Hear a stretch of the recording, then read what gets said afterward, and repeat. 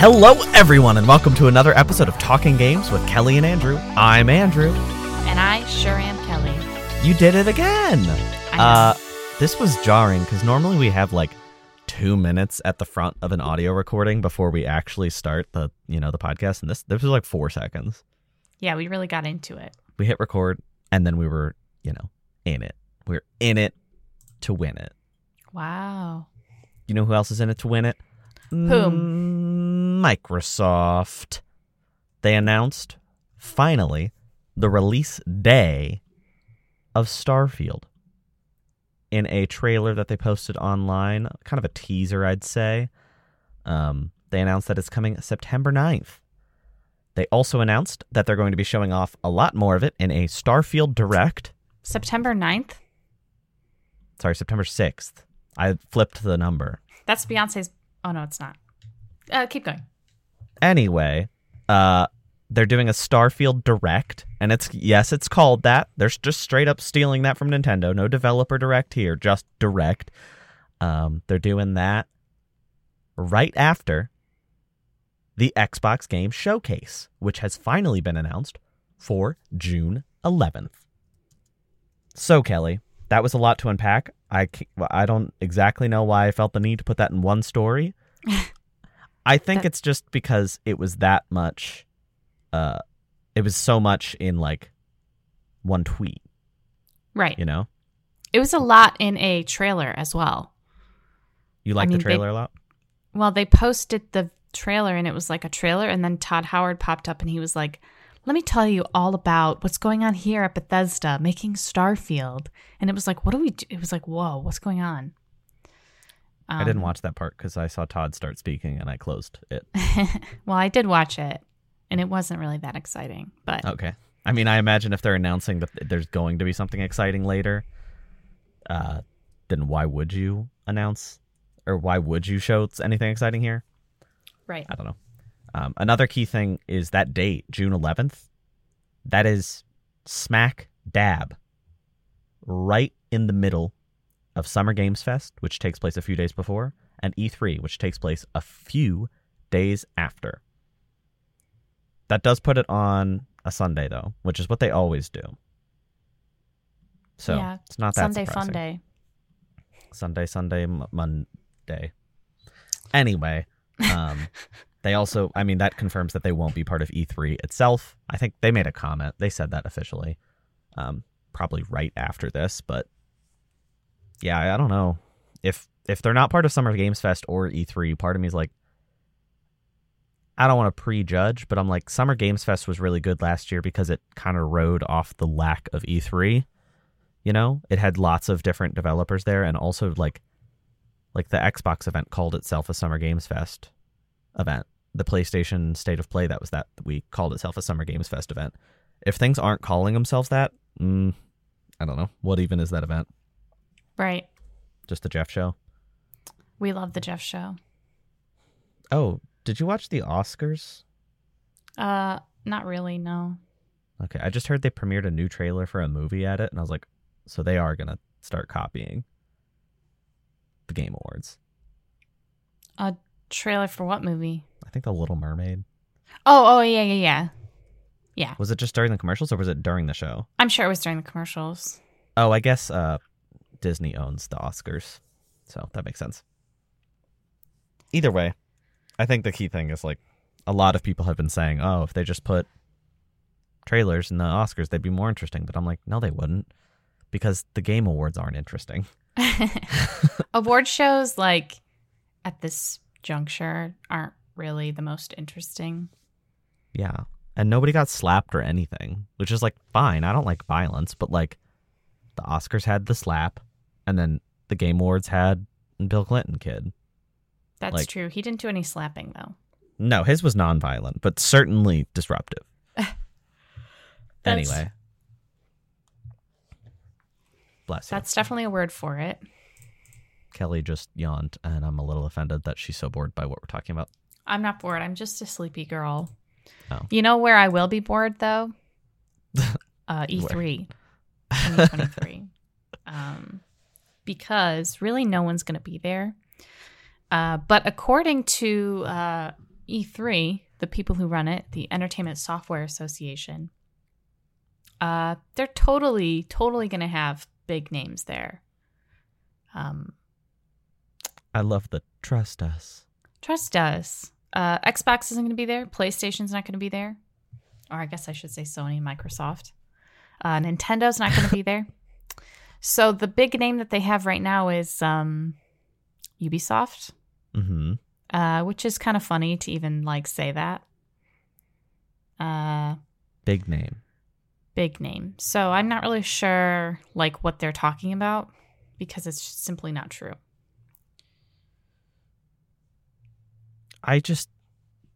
Oh, I'm sorry. It's not run by the Entertainment Software Association anymore. It's run by a events company named ReedPop, who also runs PAX, EGX, and the Star Wars Celebration. No wonder it's so busted. I guess it's not even the same people.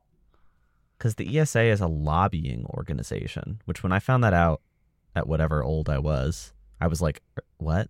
Like this is a government like organization that lobbies for the interests of video game companies, and in return those companies pay the ESA a lot of money to go to E3.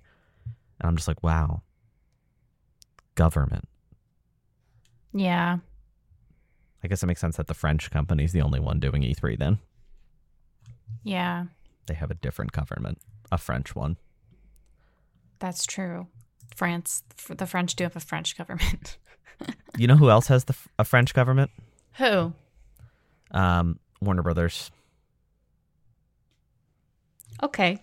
They have their own government. Are you saying that there's a lot of guillotining happening at Warner Brothers? Yeah. Mm-hmm. Thanks. That's exactly my clever thing I was saying. Kelly, you're a big fan of the Suicide Squad game that isn't out yet. Oh, yeah. Yep, that's me. Big fan. Excited for that May 25th release? Sure am. Maybe down. Don't be. Oh. Because reportedly, it's being delayed. The thing that confuses me about this is I feel like this being reported, which it was reported on March 9th, would trigger Warner Brothers to be like, yeah, it's true, and announce the delay immediately. But now it's been 4 days as of time of recording, and they haven't officially confirmed it. That seems weird to me. Yeah, it's a bit awkward. Because, like, either it is getting delayed, and they're just sitting on their hands, and I'm like, guys, tell us. Or it's not, but that's not really likely because Jason Schreier broke it, and he's kind of always right. I don't know. Yeah. And also, like, there's rumblings that it's because of the bad reception from the PlayStation State of Play, but, like, it's reported to be a pretty small delay, just a few months. It would have to be, like, a year-plus delay to fix the things that people didn't like about that State of Play trailer. Yeah. And it's a live service game from the ground up. Like, it's designed to be that way. You can't undo that. Right. It's in the bones. Yeah. I mean, I'm fine. I don't really care, but I'll leave it at that. I don't know. To each their own. Their own? It's been quite a saga with this game. Saga? More like Mario. I'm not sure that works. I guess I could have said super. Saga? More like Super Mario. You just got all fuzzy and blurry, your sound. Can you still hear me? Oh, yeah, now I can. Well, now the audience is I wonder if the audience is going to hear it. I don't know. It was like you were underwater or something. It was weird. Ooh. Maybe I was underwater looking for cheaps. Oh, or Octo Rocks. That's a different series. That's Zelda, isn't it? Yeah. What's the bloopers? Bloopers. Octorocks are the guys who go with the big rocks. Right. That makes sense. And bloopers are squids. You may be wondering why we're making a bunch of references to Mario. Well, I'll tell you, it's because the final trailer for the new Mario movie came out. This came out on the 9th of March, Thursday. I assume it was probably like a movie like in the movie theaters for a premiere or something. I don't really know. It was a direct. Oh, was it direct? Yeah, I mean, you didn't have to. It was pretty stupid. Oh. It was Miyamoto being like, hey, it's me, Miyamoto. And then being like, how about you, Chris-san? And then Chris Melodondri being like, hi, I'm Chris Melodondri. And I'm like, we've done this. This is the third time. And they're like, let's throw it to the cast. And then it threw to the cast. And Chris Pratt looked dead in his eyes. Like the others are all smiling. And Chris Pratt's just like, I'm Chris Pratt. Well, there's some new stuff in this trailer. Not a whole lot. I was going to say, there's not a... I was surprised how little new stuff there was, which is good, because I don't want the whole thing spoiled, but... Yeah. Is Rainbow Road the finale of the movie, though? Probably. I'm feeling like that's what it's going to be. That sucks. Like, yeah. them showing it in the last trailer was already annoying if it's the finale, and this is just like, what if we showed you a little more? And then made it the poster. I feel like Rainbow Road is probably the most familiar... Because not everybody plays like Super Mario Brothers, but like everyone and their grandmother has played Mario Kart, you know? I guess I didn't even think about that. Like, they showed Mario Kart for the first time. I was like, oh my god, Mario Kart? But I guess you just pointed it out. Like, of course they had to have Mario Kart. Yeah. Everybody loves Mario Kart. I think the only thing that I was like, whoa, was the Luma. Because I'm like, I really think if they're going into Rainbow Road, they're probably going to integrate Galaxy stuff. Yeah. Who's going to voice Rosalina? Yeah. I have something to tell you, Andrew. Is it you? I've done the voice of Rosalina for the Mario movie 2023. Kelly, that's an NDA broken. Oh, I totally forgot I signed an NDA. My bad. Kelly, there's a news story attached to this news story, specifically for our audience. We got tickets. We got them. Everybody, take a deep breath. Sigh of relief. We got the tickets. Confirmed. Me and Kelly are going. We can't back out now. I mean, you can. You can cancel the tickets until the day of. No, I think you can cancel them until the showtime. Yeah, because we had to cancel Uncharted the day of because like there was horrible weather that day. Remember? Yes. So yeah. So technically, but let's just say, never mind. I'm going to cut that all out. We're locked in, guys. We're freaking locked in. I'm going to get me a rum and Coke slushie and a big giant popcorn. I don't care if we eat dinner beforehand. And I'm going to watch the Mario movie and I'm going to have a great time. What are we going to eat for dinner before? Let's have that discussion on the air. What are we going to eat before? Well, there's a Quaker steak right by the movie theater. That's ruined. I don't know. Really, the world is our oyster. And by the world, I mean all of Valley View. I was going to say all of doxed each other. 3 restaurants. Also, we didn't dox ourselves because there's like 80 showtimes for this movie. That's true. Although there was very limited 2D shows. I didn't realize that movies were still in 3D. I thought that was like done. Yeah. Because we were going to go at like, I was like, oh yeah, we'll go at like 7. That'll be perfect. But then I was looking at the showtimes and it's like, oh, you want to see it in 2D? You have to wait another hour and a half. And I'm like, why? There's like 4 2D showtimes total. Yeah. It's dumb. I'm not wearing 3D glasses. You hate 3D, right? I don't love it. Like if we have the option to see it in 2D, why would we see it in 3D? Right. I don't need all the knickknacks. Yeah. But anyway, we're going to see it. It'll be great. Well, it'll be a great time. I have a good feeling that the movie will be fun. I think it's going to be like a solid 6.5 out of 10. You know? Yeah. I'm sure it'll be a good time. Memorable experience, decent movie. I feel like it'll be equivalent in quality to like that first Sonic movie. Yeah. You know? Give me good 2 rum and Coke slushies and it'll probably be the best movie I've ever seen in my life. I give you a designated driver and 4 of those and it'll be the best experience of your entire life. Or maybe not because I'll probably be asleep. I think it'll be too loud and bright for you to fall asleep. You'd be surprised what a rum and Coke slushie can do. Okay, well, I won't drink one so I can wake you up every 3 minutes. Kelly, this is just like the game. Kelly, this is just like the game. Kelly, this is just like the game. I feel like, well, remember when we were at Uncharted, there were like 3 references in that movie total. It was like no references, but when it was, we like looked at each other, we were like, yeah. I feel like we're going to do that a lot more at this one, and it's going to get very annoying for whoever's next to us. Well, who cares? Dude, it's a Mario movie. If if you don't see the Mario references, then and if you're annoyed at them, then you need to go. Yeah, you're probably a child, which is probably what all of the audience we're going to is going to be. Yeah, except for us. Yeah, when I saw Sonic 2, it was like there were a lot of kids there.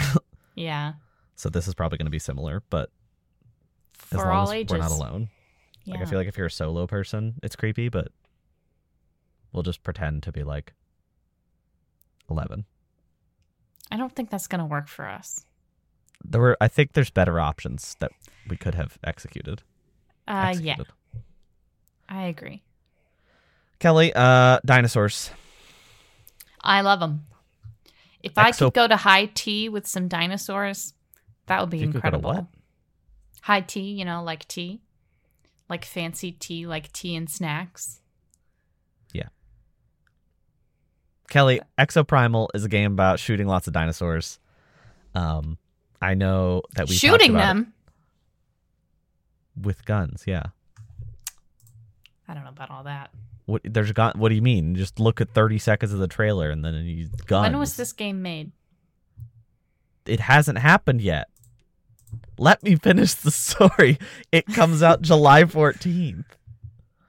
Okay. I like the implication also that like games were made before guns existed. So it's like, oh, well, this game can't have guns because it was made before guns. Yeah. Anyway, there's like more. There's swords too. I'll probably if I play that, I'll play this. It's coming out July 14th. It's by Capcom. Looks kind of dumb. Looks kind of fun. Kinda. It looks very dumb. This looks like maybe one of the dumbest games that has happened in the past like 10 years. That's not necessarily a bad thing. No, though. This looks like a game that would have come out in 2011. Yeah, this feels like a late PS2, maybe PS3 game, Yeah, definitely. But it comes out July 14th. I can't say dates today. Much to my surprise, it's coming to Game Pass day one. I feel like Game Pass is just absolutely murdering right now with like its third-party support. Yeah, definitely. Why? It's just Xbox. Like, why is PlayStation not doing this? Why is PlayStation not paying bank for like Resident Evil 4 remake on PlayStation Plus Premium? Like, think about that. That'd be incredible. It'd like blow minds. But instead, over here, like Xbox is just like, actually, we're gonna pick up like all these awesome B tier titles that like you may not have played, but if they're on Game Pass, sick. Like Wolong, Exoprimal, the Russian one that I don't like. Those are all Atomic Tutor. That's not even a pun. I'm just being rude. Anyway, I'm more excited for this game than I was because it was kind of a meme, but now it's not because it's free. Why would I not be excited? I like free things. Yeah. Are you gonna play it? You can shoot a T-Rex. I don't know. Probably not. What if it's really? Why are they shooting really a Stegosaurus? There's no reason. Stegosaurus don't eat people. I think all of the dinosaurs are violent in this. They got transported to our world and they're mad about it. Well, there's an open beta test on March 17th through the 19th if you're interested. No. Oh, Why? okay. No, I'm good, Kelly. Thanks. Okay, bye. You know what game is probably not in beta or open beta or anything? What? It's the Gollum game. It's probably not an alpha. Remember that game? And we saw the trailer, and it was like, "When was this game made?" And it was like, "This is supposed to come out this year." And it's like, "What? Are you sure about that?" Well, they released a new trailer. It's a story trailer for the Lord of the Rings Gollum. There's a big old warning: game in development does not represent final quality. And it's supposed to come out this year, which is very interesting. Not sure about that. It's coming out on the PlayStation 5 and the PlayStation 4. And if it gets delayed long enough, it might even come out on the PlayStation 6. I think it's really interesting that they went and bought some like bootleg toys of the Lord of the Rings characters, and that's what they based the character models in this game off of. Yeah. So yeah.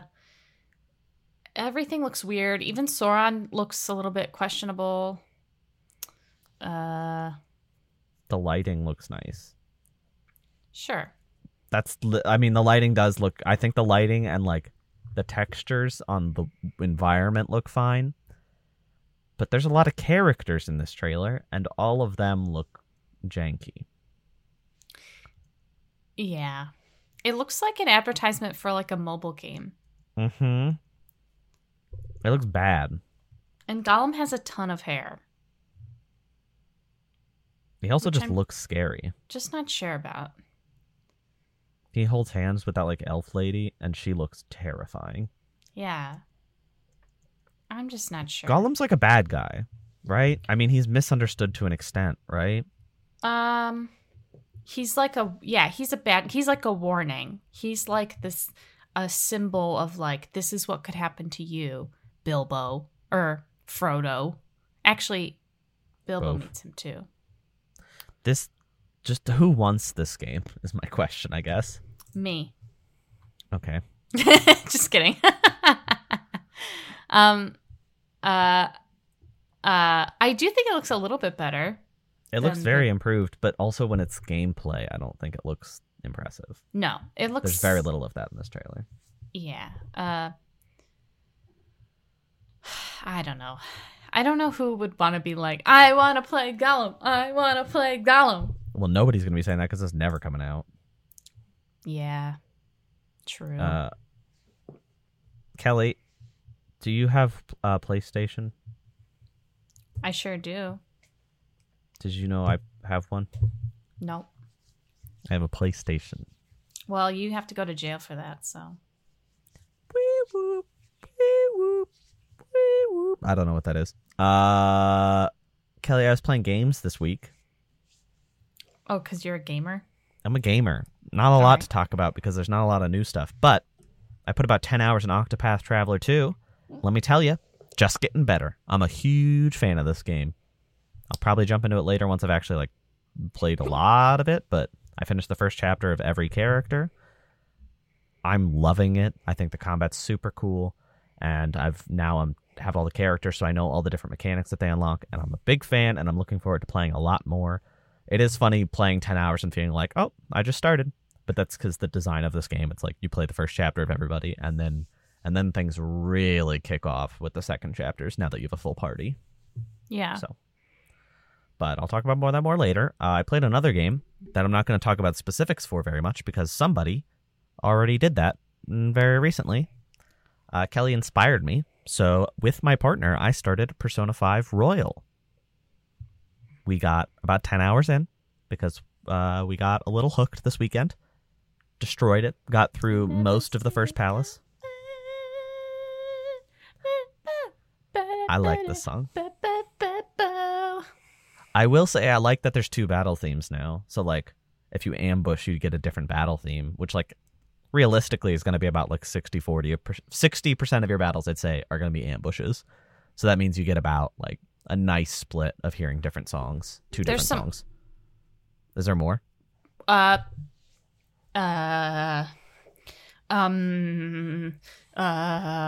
discuss off air. There's some really good songs in the royal section of the game. If you're picking up what I'm putting down in the DLC, essentially. Sure. I will say I like downloaded a DLC pack that it gave me because I have Persona 5, I think. And it just gave us so much stuff. Are you playing on Game Pass? No, I'm playing on PlayStation. Oh, because if you download it from Game Pass, it gives you the like deluxe version, so you get a ton of costumes and a ton of items. Yeah, I think that's what I got. Maybe that's just the default now. Yeah, probably. But like, it gave me like 10 beads and 10 like full SP restores and 10 lock picks and all this stuff, and I was like, geez, like that's incredible. And then there's so many outfits. Like we opened the DLC box in the bedroom, and it was just like DLC. It was like 20 drop-down boxes, and I was like, oh my god, just skip through it. We don't need to know all of this. Yeah. And realistically, I feel like a first playthrough, like it's probably good to play with a default costume because it feels nice. But we'll probably switch it up. We'll see. I like. Well, just say it. You haven't played DLC. 3 or 4, right? I've played 4 completely. So, if you put everybody in the Yasogami uniform, something interesting might happen. Does the battle theme change? battle. Does the battle theme change to Persona 5 4 music? That's sick. That's not a spoiler. It's the I DLC wanted it to that be a comes... fun surprise for you. Oh, I mean, I kind of figured when you said that. And the 3 one is really fun because the 3 battle music is so good, but yeah. Oh my god, it's so good. I might just have to do that. But anyway, it's fun to play it with somebody new. I mean, like somebody who hasn't played it before, I should say. I played the original game completely. I got Royal right when it came out in 2020. Yeah. I didn't play it, though, because 1, it was right at the beginning of COVID, and 2, I felt still just like a little too recent off of Persona 5, because at that point it had been like little under 3 years since I was done with it. Now it's been, 6 years? Yeah, it came out in April of 2017, so it'll be 6 years shortly here. That's crazy. Yeah, so it feels more like removed, and I'm able to enjoy it more. There's a lot of new stuff in Royal. Yeah. Like I keep being like, oh, that's new. Like the seeds in the palace, I'm like, what? This is new. Yeah. And then like anytime I see Kasumi, I'm just like, even though I don't know anything about her, I'm just excited about a new character. I love her so much. I gaslit myself into believing that the will seeds were in the vanilla Persona 5. No. Well, the first one you get, you have to grapple hook to, which is a new mechanic. I know, but I was like, I thought the grapple hook was a new mechanic. I didn't think that the will seeds were a new mechanic. I was like, oh, I don't remember this when I first played Persona 5, but whatever.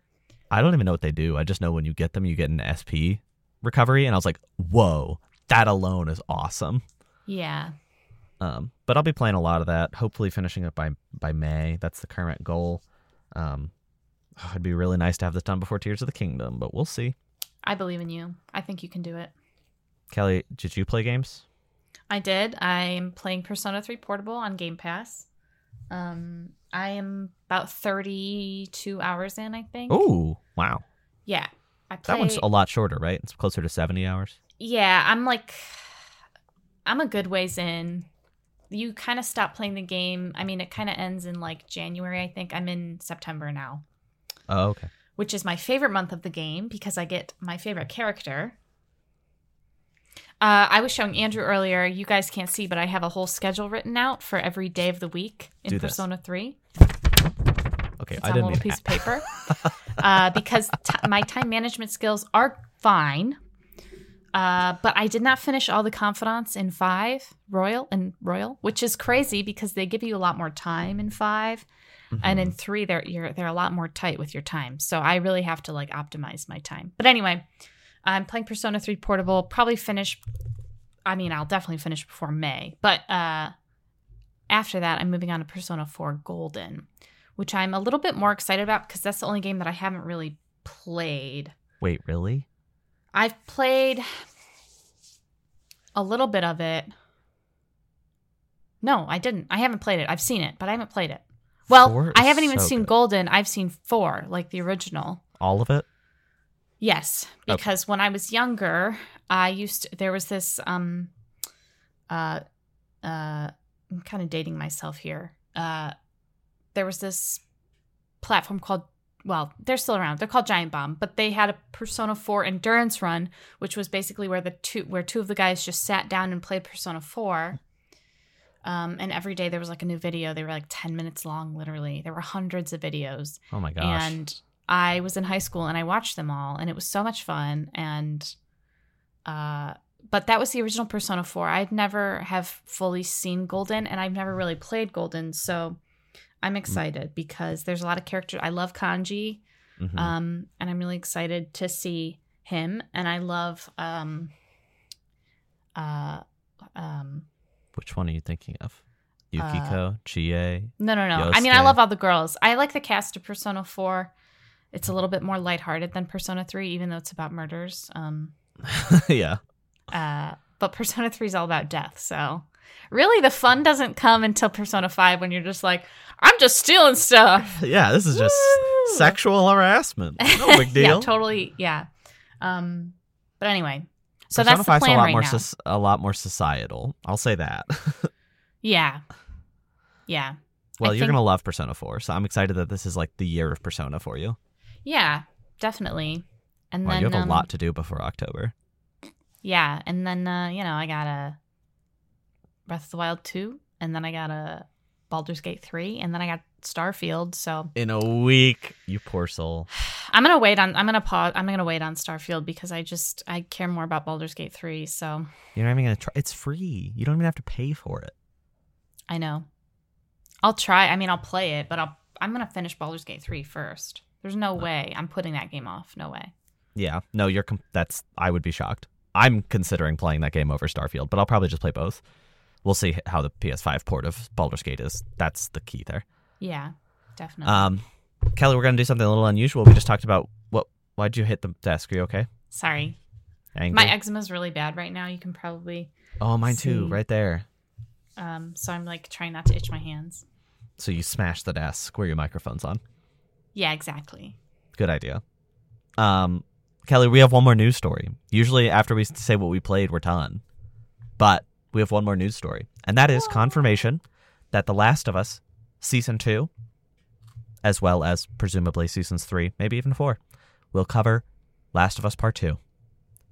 This may sound like a given to an outsider, but what that really means is that they're not going to have any gap between. They're just going to jump straight from the first game to the second game, which confuses me a little simply for aging. But I guess they did a really good job of making Pedro Pascal look different ages between episodes 1 and 2. So, I guess they can do that again. But yeah, I don't know. We'll find out probably in about a year and a half, I would guess. Kelly, the finale, the last episode of Last of Us Season 1 aired last night. Yeah, The Cast of Us. I'm sorry. Oh, good reference. We can edit that out. No. We got to remember where we're from. Remember our roots. Anyway, I think it's time. Let's give our spoiler-free impressions of the series real quick. Okay. What did you think of the series? Just a quick couple sentences that doesn't spoil it for anybody who hasn't seen it yet. Sure. It is very similar to the games. I think it really shined in episodes where it diverted from the games. Mm-hmm. Like the Bill and Frank episode, for example. But Classic. I do believe that there is a lot of merit to seeing different performances of the same story. I thought Pedro and Bella were really incredible leads. I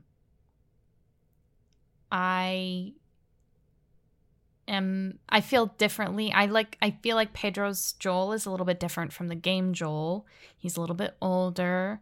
And we've talked about this before, but to me, he's a little bit more emotional. A little bit sadder. I mean, not that Joel's not sad, because Joel's the saddest man alive, but TV show Joel feels a lot more on the edge, he's one bad day away from, from, seeing Anyway, I enjoyed it. I thought it was worth a watch, especially if you really are a fan of The Last of Us. I think that, obviously, I think you'll enjoy this. I think it's a great opportunity for people who aren't familiar with the game to get into it. And I am tentatively looking forward to season 2. I don't have a lot to add that you didn't cover. I liked the episodes that were different most. I think the Bill and Frank episode is an absolute highlight without competition. But that was also kind of just a short film that hardly had to do with The Last of Us. That's why I was so hopeful that season 2 would be a whole new story that takes place between part 1 and 2. But, oh well. I liked where the series went, even if it didn't surprise me, per se. I thought they were going to surprise me a lot more than they did, because the opening couple episodes have some pretty substantial changes, and then they just stopped doing that. The last chunk of the series is basically, if you've played the game, you know what happens.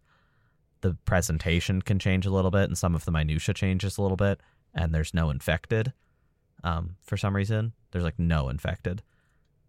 But you know what's going to happen. Yeah.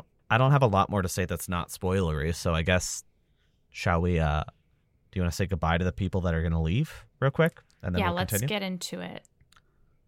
Bye, people. I'm Ooh, sorry. I'll do it because you. Yeah, I'll say the goodbye. I'll say your bye. Okay. To everyone who doesn't want to be spoiled, this is a great time for you to join us next week and leave us this week.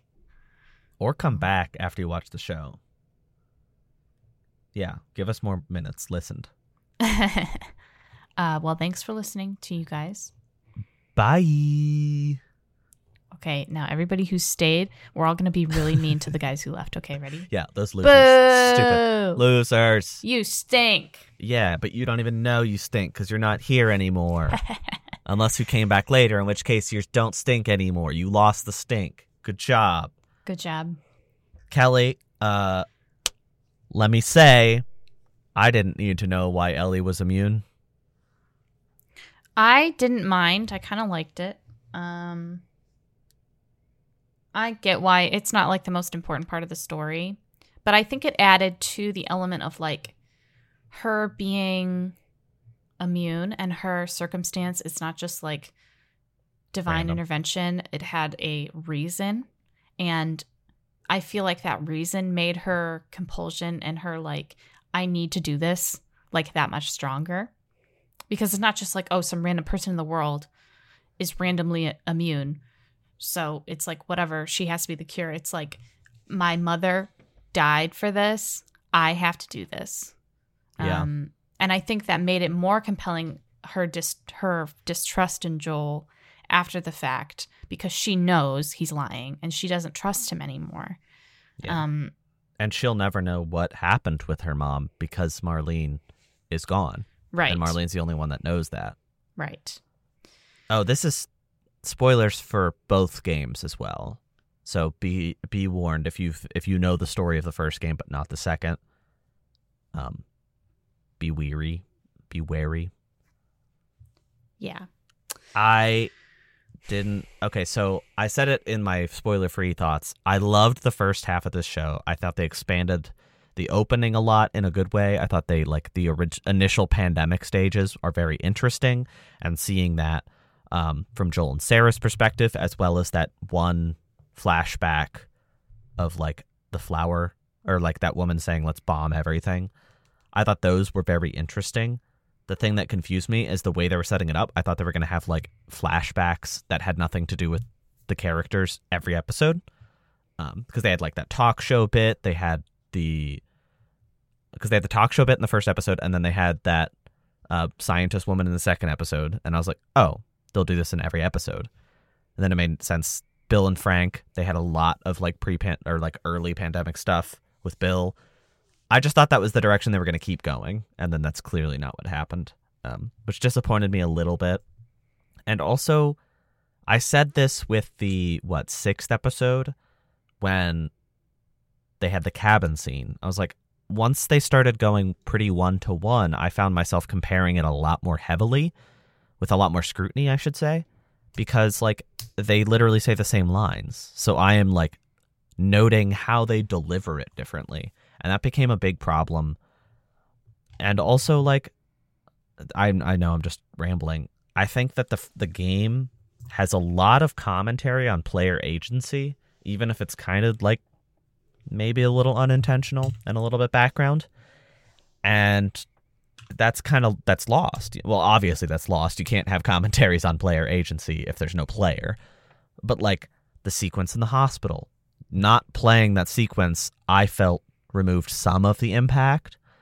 Not playing as Joel and Ellie, not moving around and hearing them chat with each other kind of hurt.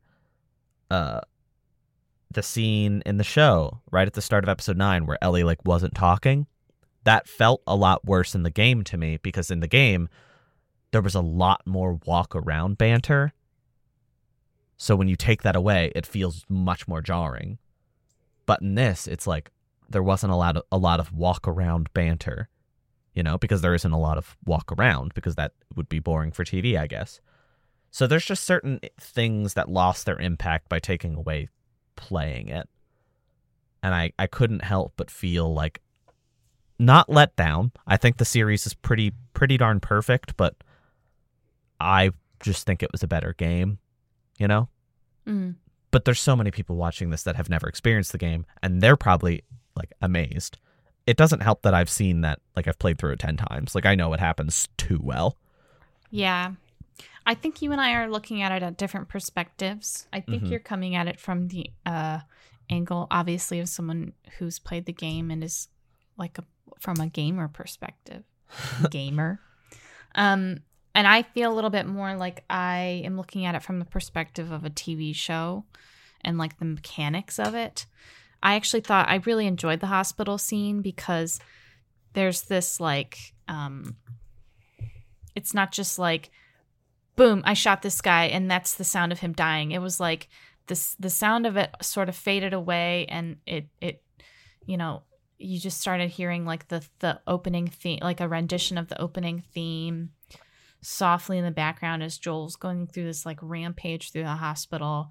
I felt like it was really well done because I feel like it really perfectly captures sort of the essence of what they were trying to say in this episode, was this sort of destructive love, this sort of like love at all costs, because it's the contrast of like this horrible violence happening versus like the softness of the theme and ultimately his mission, which is to go save her.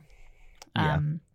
I thought it was very, I don't know if interesting is the right word. When you come into it with the context of the second game, and obviously you know about Abby's dad, like seeing him get shot, it was like, oh my God. It's like, it makes your stomach curl and you're like, this is going to end bad. Yeah. And like, I couldn't even react really because the person who I was watching it with has not played the second game and doesn't really get it. So I didn't want to be too much. It's like the same thing that happened in episode like 5 or whatever. The horse. Yeah, with Shimmer. I was like, oh, there she is. But it's like, that doesn't mean anything to anybody else except for the people who've played the second game. Yeah. So I don't know. I feel like I see where you're coming from. And I do think that so much of what makes the games so interesting is this sort of discussion on player agency, is like the way you're just mowing down people, and like the way in the second game they like call each other by name, and they're people, you know, they're not just, it's not infected, it's people. And it kind of, a lot of it is about like, well, what did you do as Joel, as the player, and how is that affecting the future of him and Ellie, that sort of thing, which is something that you lose in the show. Beyond that, though, I do feel like I want them to expand more in the second season on a few different things. I think that something that the second game did that was really interesting was Ellie's like PTSD. Mm-hmm. And I think that could be very interesting in the show. Now, if they are following the games like 1-to-1, I'm going to miss Pedro a lot because I don't think we're going to get a lot of him in the next season. No, we'll probably get flashes. Yeah. But I think, okay. So that's one thing I'm confused about, because if they're jumping straight into season part 2 with the next season, Bella isn't going to look that much older. They're 19 right now, even though they're really good at playing a 14-year-old. Yeah. How much older can that character look in real life? That was the benefit of a video game. Ellie looked a lot older in part 2, but there were flashbacks, and they could just use like a younger Ellie character model. So they had character models for like 14-year-old Ellie and like 16-year-old Ellie and like 18-year-old Ellie. You can't really do that. So a lot of that nuance is kind of lost. That's like one of those things. It's like you need the video game technology is just superior for telling that kind of story. Obviously, you can use CG to change the age of a person to some extent and makeup, but like a video game, it's just straight up like it's different character models. It's perfect. Yeah. So I'm curious to see how they handle that. I think if they were smart, they would film the flashbacks now, like yesterday, or maybe they did it while they were filming with the knowledge of that they would get a season 2 and it would be the second story. And I think that, you know, given Bella's age when they shot this, they were probably like, what, 17? And now they're 19. So I guess that makes sense, yeah. I feel like you can successfully make somebody look older. It's a lot harder to make somebody look younger.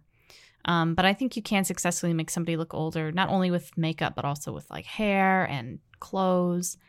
And I'm not as concerned about that element of it because I am more than willing to suspend my disbelief that time has passed. I do think it's difficult with the amount of time that's supposed to pass, but I think by the time this show comes out, Bella Ramsey will probably look older anyway, just because you don't really stop aging.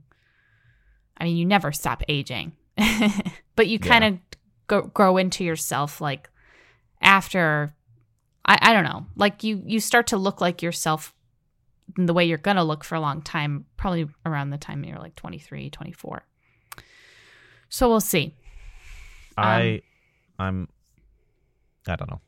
I'm curious, and also it's weird hearing people call last night's episode a cliffhanger. That's really weird to me because for so many years, I didn't view it that way. I viewed it as, wow, what a bold way to conclude a story. When I finished The Last of Us, I didn't think anything about the sequel. I didn't think there would be a sequel. So hearing people call this a cliffhanger is weird to me because they know there's a part 2, so they know there's going to be a season 2. And that's something that I'm not being fair because that lens is, you cannot replicate that lens because there is a part 2 now. Nobody ever again in history will be able to play Last of Us Part 1 as a singular product, Yeah. They will always have a knowledge of a part 2. But for, you played it when it came out, right? Mm-hmm. So, like, you had that too, where it was several years of dwelling on that ending as an ending. So it's weird hearing it called a cliffhanger. And, that's just, like I said, that's just a difference in perspective because they know, they knew going into this that there was a part 2. Yeah. Yeah. I guess I think... that's, I didn't have a big point there, but. No, I see what you're saying. I agree. It's really not a cliffhanger. I mean, I guess it is if you're like eagerly awaiting like what's going to happen once they get to Tommy's, and it's like, well, you find that a whole lot of nothing happens for the most part until something really, really bad happens, and then a whole lot of everything happens. It's like a cliffhanger, in my opinion, would be like, oh, Ellie's at the hospital and we need to get to the hospital. End of season. Like, that would be an insane cliffhanger. I think of like The Walking Dead. Yeah. It was like the end of season 6, I think, when it was like Negan was there and he was trying to decide who to kill, and he bashed somebody's heads in, and we did not see the person whose heads he bashed in. It was so stupid. And that was a cliffhanger.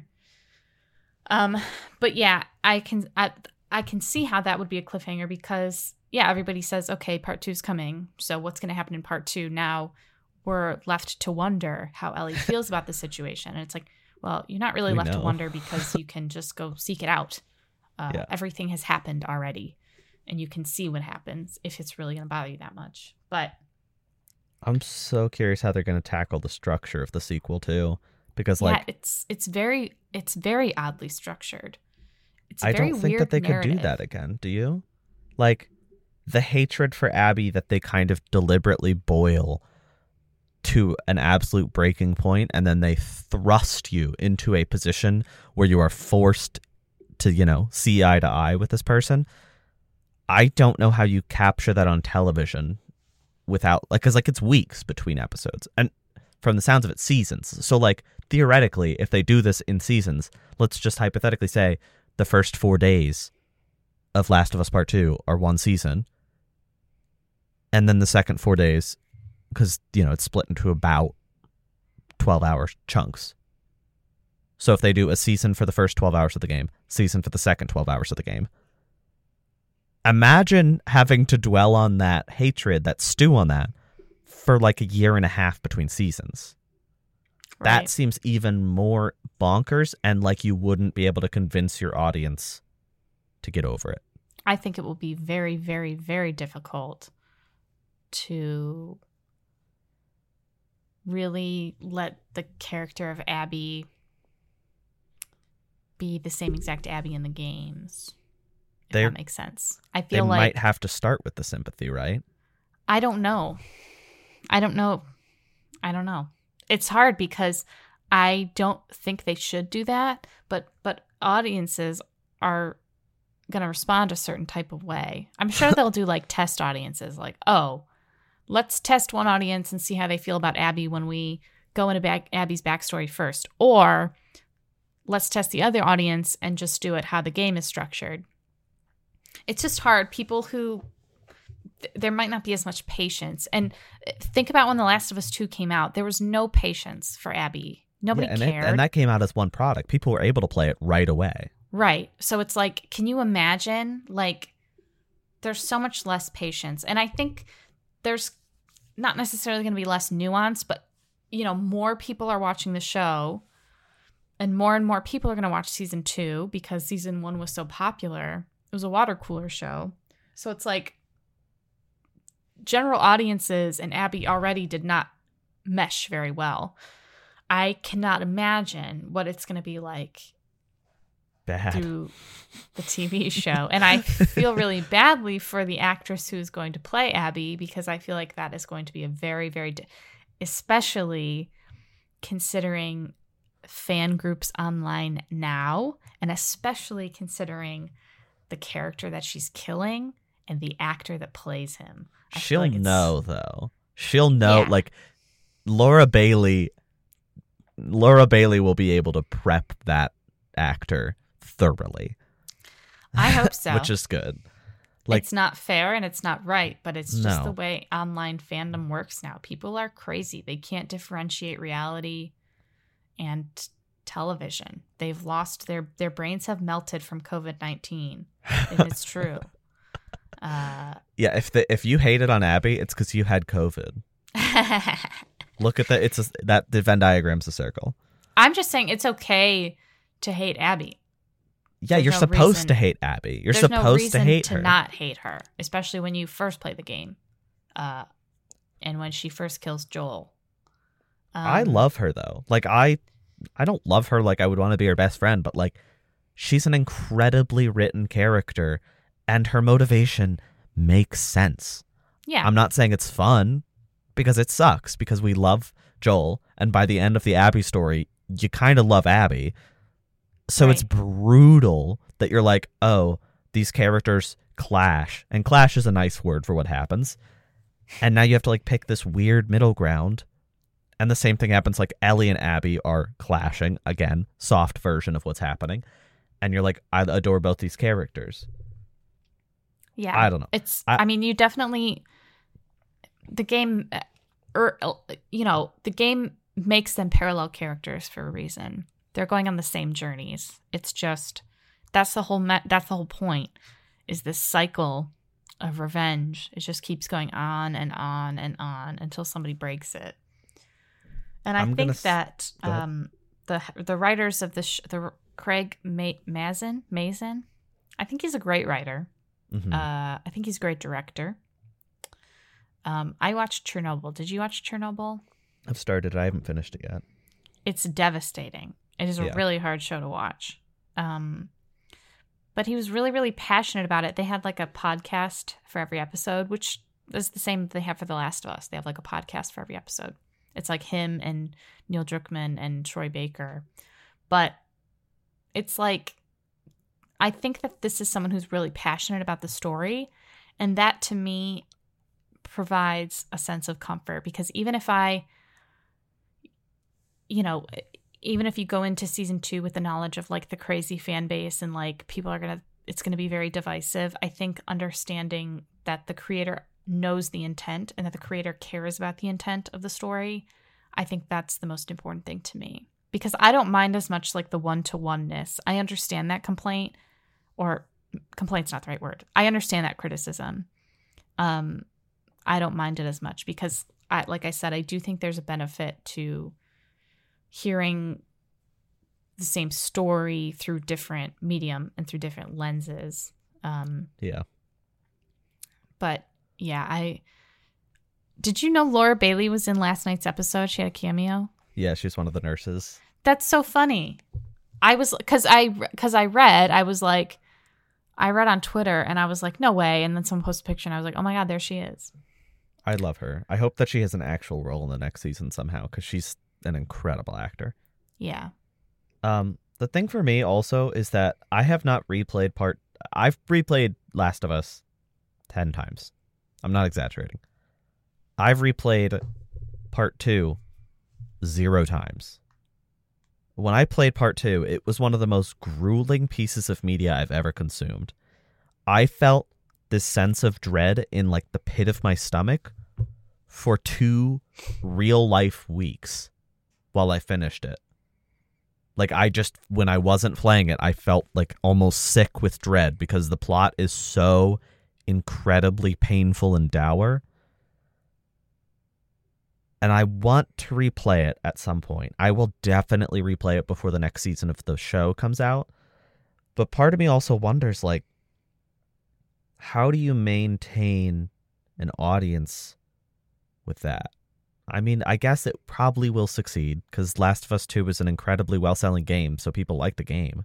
But, like, a lot of people quit that game. Very few people, not very few people, but, like, you can look at, like, the trophy stats. Mm-hmm. Not that many people finished Last of Us Part 2 out of everybody who bought it. I'm thinking a lot of people will stop watching after Joel dies. Which is like 10 minutes in the first episode, probably. Yeah. I think that's just what's going to happen. I don't necessarily think it's going to be a big like drop in ratings. I just think that people are going to say, well, I wanted to watch Joel and I wanted to watch Pedro and I don't care anymore. Which is crazy because it's not about him. It's about the story. And it's really about Ellie. I mean, at the end of the day. And it's, you know, you can't fault anybody for liking Joel. They make him, despite his best efforts, they make him very likable in his own way. He's a lot more likable in this show, I think. His love and care for Ellie alone is redeeming to me, even though it's ultimately what damns him. But I'm biased because I like Pedro. So I also just found out, I looked up while we were talking, Last of Us Part 2 is the highest completion rating of a major PlayStation 4 game, 58%. Wow. Which for a game, that's really high. Yeah. I don't know. I'm so curious, and I think this is going to fade to the back of my mind very quickly because this series didn't have a major impact on me because I've knew the story so well. I mean, no, like, that's not a negative to the creators. They did an incredible job, but I just know the story too well. There was no way that they could have made this hit home. The only time that they made me absolutely, like, affected was the Bill and Frank story, which is entirely new. Mm-hmm. So I am not capable of being affected in that way. I also worry, okay, this is my one petty grievance, and it's not really a grievance. Ashley Johnson is profoundly good as Ellie, especially in part 2. Her her performance is just on another level. It is unbelievable. And she has a range that I don't think Bella Ramsey has. I think Bella Ramsey's going for something more nuanced. It's not like she's talentless. She is incredibly talented. But I don't know. I just think Ashley Johnson was so perfect in part 2 that some of the big moments are going to be hard to hit the same way. Because there's a lot of, like, extreme distress in part 2 that Ashley Johnson did an incredible job of expressing, and I don't know how that will translate. And there is a part in episode 8 that I'm not going to talk about because it's, you know, really, really dark, and I don't need to bring that up. But Bella Ramsey did knock it out of the park. Definitely knows how to be upset on camera. But I'm just curious how that'll be handled for a whole season or 2 of television. Because part 2 is just it's just one of the most dour stories ever told in media. Yeah, yeah. I think they will pull it out of the bag. They will pull that bag right out of the river. Why was it in the river? I don't know. I'm tired. We've been talking a long time. That's true. I like Last of Us. I'm glad this TV show exists because I think the story deserves to be told in a wider way. And this show's just going to continue to grow. You know, people are, now that it's over, there's going to be a giant influx of audience members who are like, season 1's over, now we'll watch it. You know, like the binge audience. This property is already huge, and now it's just going to become even bigger. It's going to put a lot more pressure on the games, and that's a good thing, I think. It's weird to me that the next thing in the pipeline is the multiplayer game. Realistically, that should come before season 2 of the show. It probably won't. That's actually not realistic. TV gets made a lot faster than video games. Yeah. I'm also very curious when they finish The Last of Us Part 2 if they stop. I mean, HBO is pretty good about finishing things, right? They don't drag things on longer than they need to be going. Usually they just... No. I can't even... I mean, my favorite HBO show, Succession, is ending this season after only 4 seasons. Barry Granted, there's is no one of my source favorites. Material. That's true. Barry's one of my favorites, and that 4th season just got announced to be the last season. That's crazy. And we didn't even know that. The truth is that HBO shows are A, very expensive, B, very high quality, and C, they are... Remember how I said they were very expensive?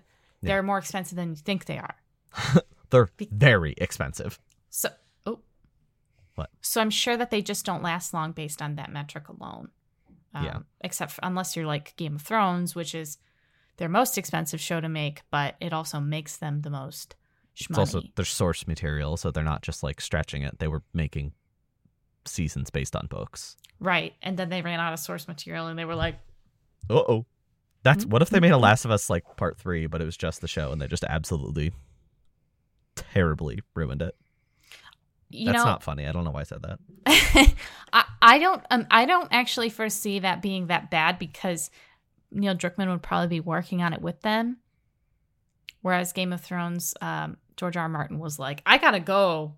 And they were like, well, we don't have George anymore. What do we do? George. He's like, I gotta go make Elden Ring.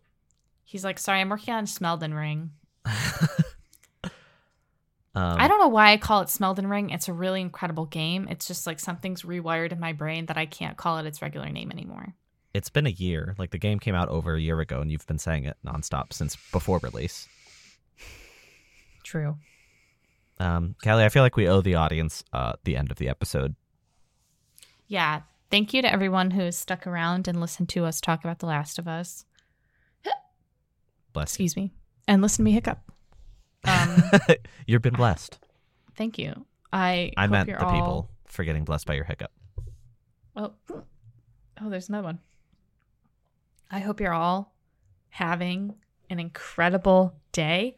And I'm excited for you to come back next week when we talk about, I don't know, whatever Andrew thinks he's doing right now on my screen, which you can't see. I'm giving me a thumbs down. Because I don't want this episode to be over. I love this show so much. Oh, is that what it is? Yeah. Kelly has raised her hand. I think it's time to end the episode. We're playing with the Google chat features now. Okay, Kelly, what'd you play this week? The Google chat features. I raised my hand up and down 5 times. Okay, bye everybody. Thanks for listening.